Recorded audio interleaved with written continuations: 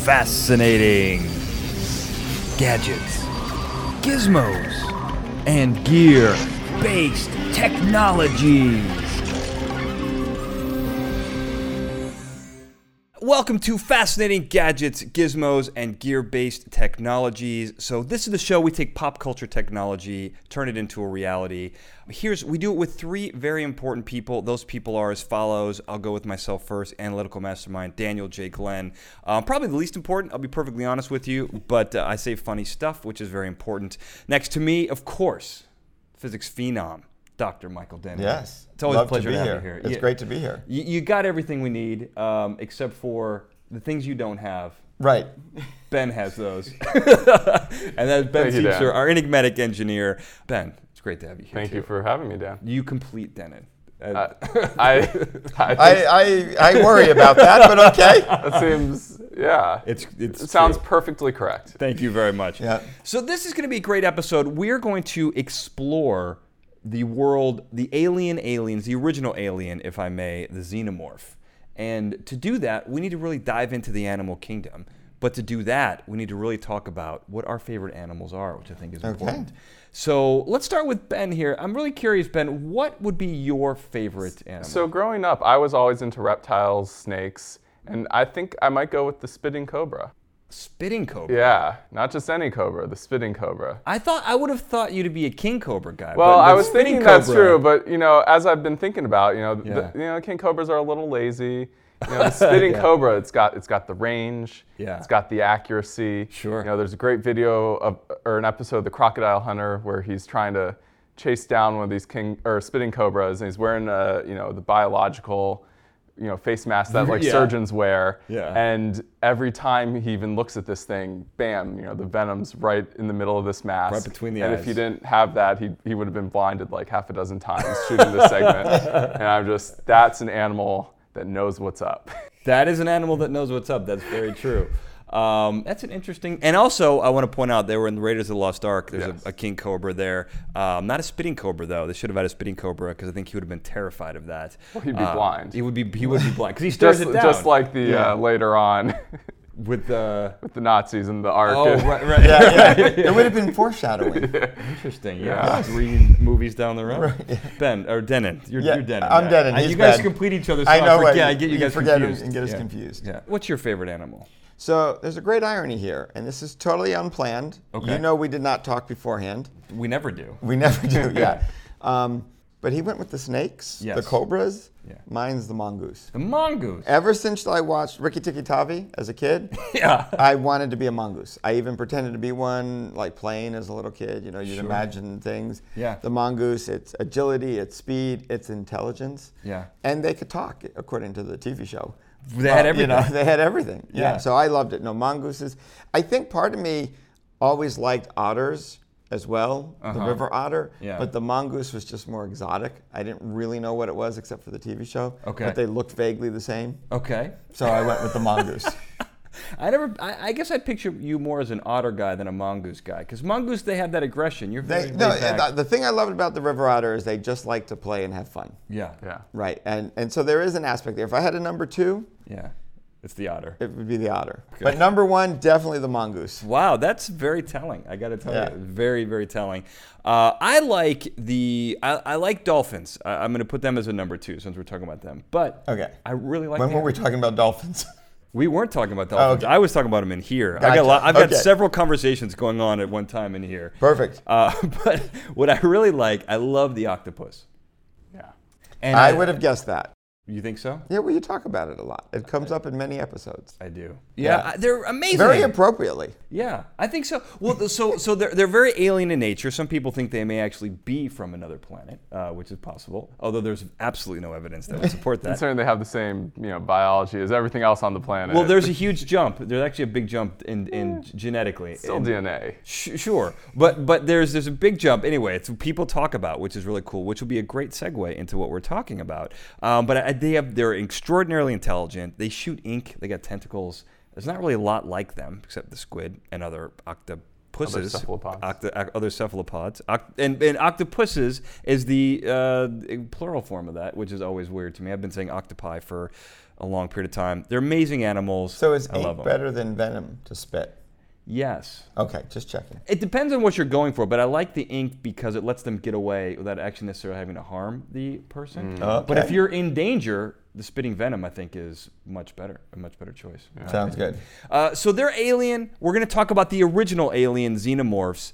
These things are pretty crazy, especially from a biological standpoint. Would you guys watch these movies, I assume? Oh, Yes. What's your favorite aspect? Go with Dennis first. Oh, well, Go back the other way. personally, I just always like things in space. Okay. If you were for my favorite aspect, I know we want to talk about the xenomorphs. Yeah. Probably not my favorite aspect. Okay. Only because I also tend to not like things that are gross. Okay. And they tend to be portrayed that way. Yeah. But space in general and the idea of space flight has been a dream of mine forever. It's actually why I became a physicist. I'm not sure why I studied foams, if that was my goal, but that's a whole nother issue. You want to get into space? So I studied foams. Yeah. No, but that's the aspect of the movies I like the best, is that they take place in space. Okay. And I'm always intrigued by how people handle, whether it's the spaceships, the space flight, living in space, gravity, no gravity, all of that stuff. It intrigues me. That's fair enough. Yeah. Ben, what do you like?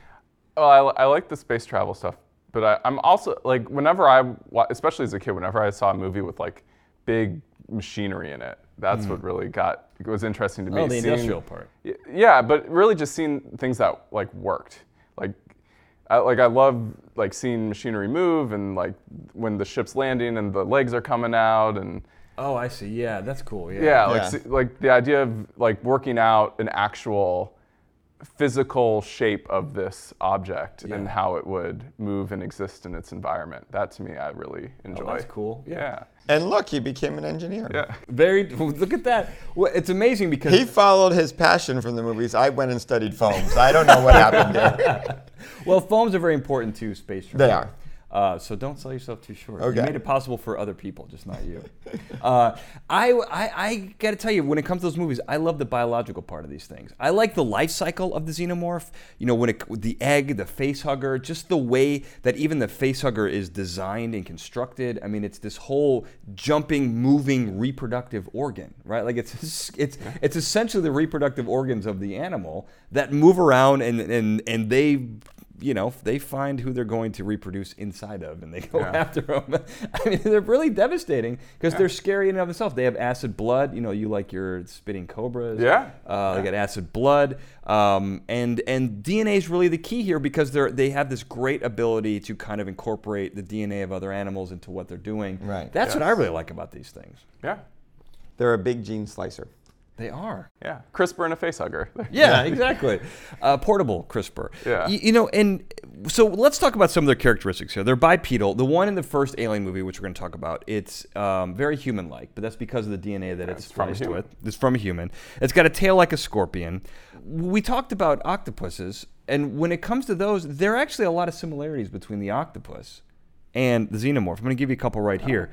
They're antisocial, just like the xenomorph, right? I mean, that's an important part. I mean, they're very antisocial. They have a large brain. They seem to have made significant evolutionary jumps that don't show up anywhere on the fossil record. There was a study published about them being from another planet, but it's a lot of holes are in it. But it's a very interesting read, though. And in most depictions of them, they're face huggers. That is true. Octopus. That is very true. Just throwing it out there. Fair enough. Something to think about. It is something to think about. And the octopus has the strangest mating habits, which often result in the death of the male, like it happens all the time. But they have to stick their tentacle inside the female's receptacle. Okay. And it's a very complex maneuver. They can lose the tentacle, but it's also very forceful the same way the face hugger is. And sometimes they carry off the male and eat him to death, and they will strangle the male as well. It's a very dangerous thing. Once they're done with the male, There's not much just food use. at that point. Yeah, there's not much use for men in the biological world. But I think they're very similar. I think that the octopus might be the key here. It could be. Okay. So what do you guys think? Is that why you picked it as your favorite animal? It's not. Is xenomorph like number 3 after dolphin? No, the xenomorphs are kind of terrifying to me. Yeah. But I really like the way they're portrayed in the movie, to be honest. Well, one of the things that's interesting to me is the way you basically, I think, in some sense, take how viruses actually work, which is like utilizing other DNA to survive and build itself, combined with maybe symbiotes as an idea, right? And kind of merge them together to get probably one of the scarier alien fake creatures that I can think of. They're very real. Well, yes. will be I shortly. mean, as far as we can tell, you know, at least for the movie, they may or may not have been real. But in a movie, one of the scariest movie creatures that isn't obvious on Earth anywhere, and yet is shockingly realistic in some ways. That's what I find interesting about it, right? That it's basically biology scaled up in a way that you can, I think, as a physicist, I can imagine could work. Now, hopefully we don't have any biologists listening to us right now.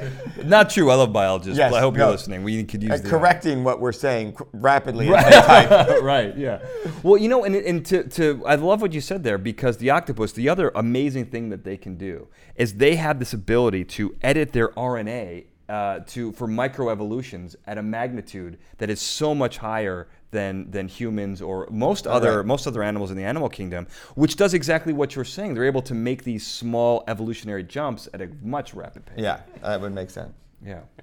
I mean, I like to see the xenomorph as basically just a hybridizer. Like the facehugger, you know, latches onto you, plants an egg, and then that egg incorporates your DNA with its own DNA, and it really just needs to add on stuff.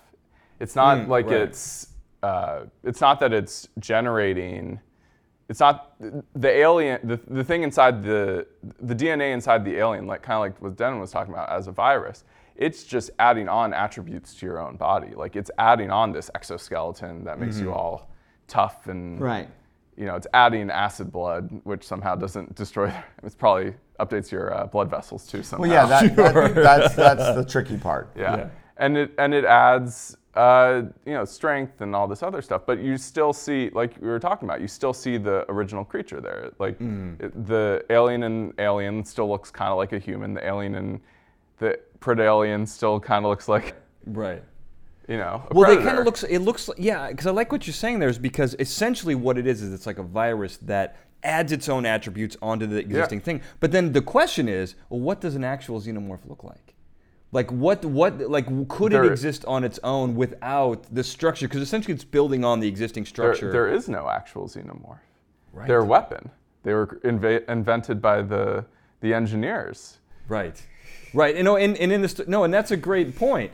But I mean, like, it's interesting. Like, could the xenomorph exist on its own, or so it requires a host? I think it requires a host. I don't think there is. I don't think there is a xenomorph. I think there is no true xenomorph. It is just a set of attributes to be added on to the thing it infects. So it's like a genus, like Xenomorphic humanus or Homo sapien or whatever. I'd probably go the other way, like probably Homo xenomorph.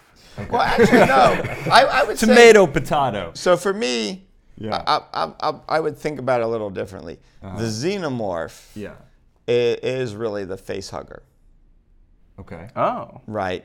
That's like the virus. Like when you talk about a virus, the virus is the shell that holds the genetic material that's going to do something to you when it infects. Okay. So when we talk about the virus, we actually don't think of the virus as being a living thing itself, right? We talk about about debate on that, whether it is living. No, it is. I mean, but we tend to think of it as more the carrier that does stuff and tries to change you or use you to reproduce itself. I guess most viruses don't change you so much; they more reproduce. They're using you as a reproductive system. A canvas. Yeah. But so the xenomorph kind of takes the virus one step further and says, one of the ways I'm going to reproduce myself is first turn you into something that carries this sort of life cycle on. Sure. And by doing that, I'm going to add attributes to you to make you more powerful and more of a weapon and to be able to utilize you. So that's why I say it's somewhere between this virus and symbiotic relationship. Got it. And I would call I didn't think of it until we were discussing it, but I really feel like when you say, what does the xenomorph look like? That's the face hugger. And then it creates this thing that's a hybrid that's going to carry it forward genetically and at the same time cause havoc. Well, it's interesting because one of the things, we take the science and make it real. And so a lot of these things exist in real life. And so going along that, it's funny that, because there's a very insect-like life cycle. You have a queen that's laying the eggs that have the face hugger. And then those become like the workers, like the actual weapons or whatever. Right. Yeah. But there's also the queen that exists. So there's several different like types within that world. It's interesting because then, obviously it's a weapon. That's the answer. But these things now exist on their own in the world. That's got to be it's got to be crazy to be living in an alien hive, is what I'm saying. But in my mind, it follows the basic life cycle of almost all the like parasites that live on this planet as it is. Most like parasites, like they'll like go in a fish, they'll like make the fish do something stupid so it gets eaten by a bird, then it infects the bird then poops out the eggs and it starts all over again. Right. Or like a wasp, where a wasp like plants its larva inside of you, like the xenomorph, like the facehugger does. Yeah. And then it eats you from the inside and makes a new wasp to do it all over again. Right. But now with the xenomorph, that new wasp like also sucked up some of your DNA too, instead of just growing into another wasp.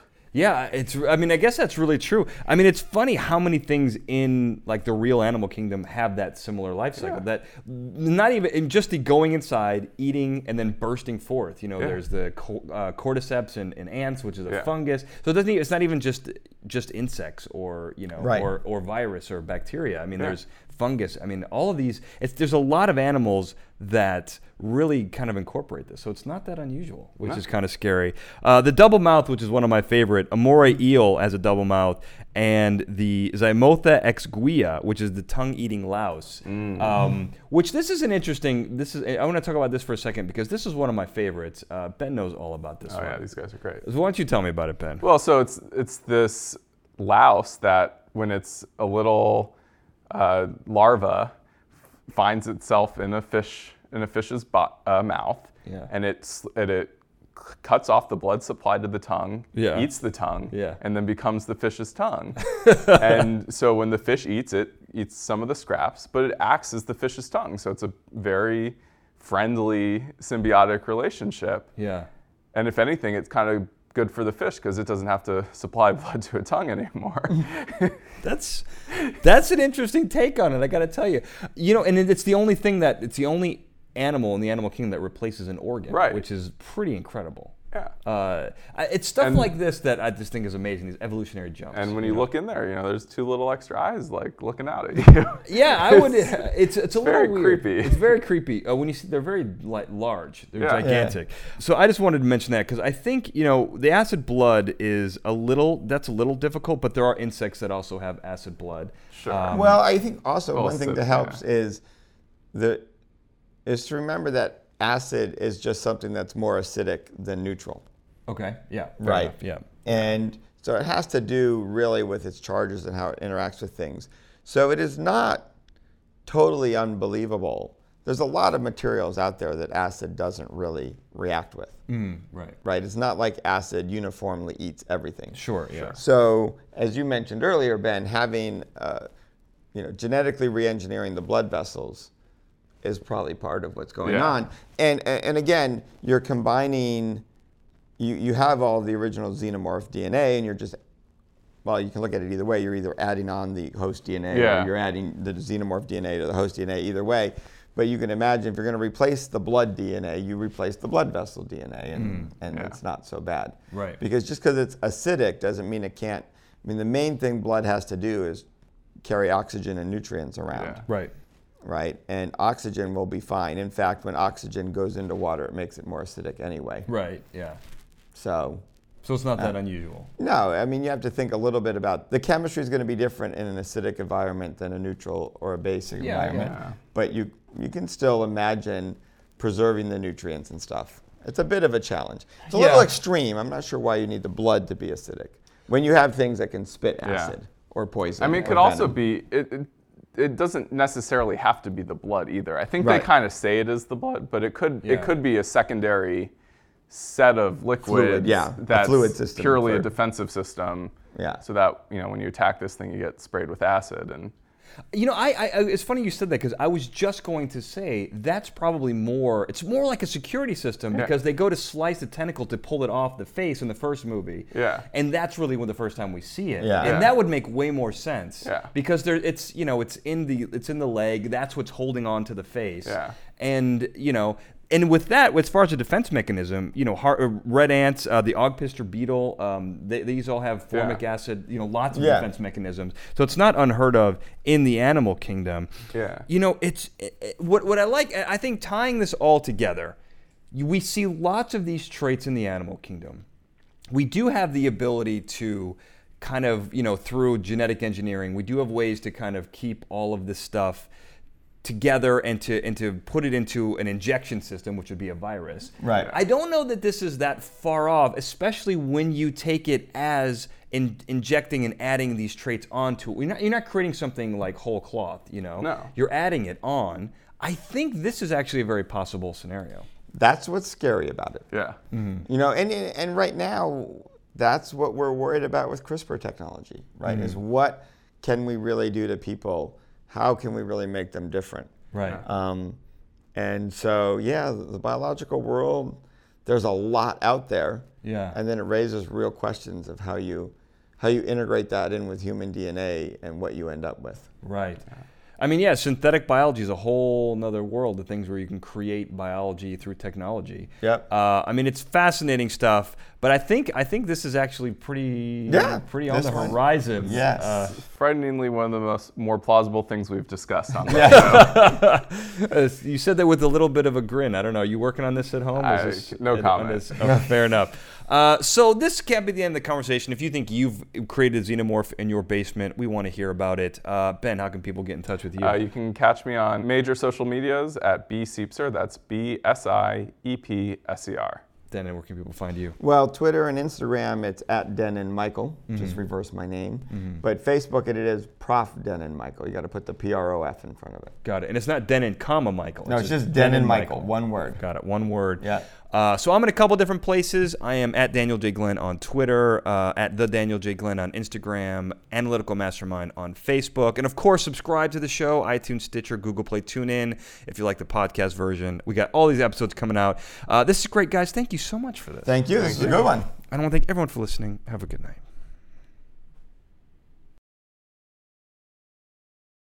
Fascinating Gadgets, Gizmos, and Gear-Based Technologies is a Glencoe production and is produced by me, Daniel J. Glenn.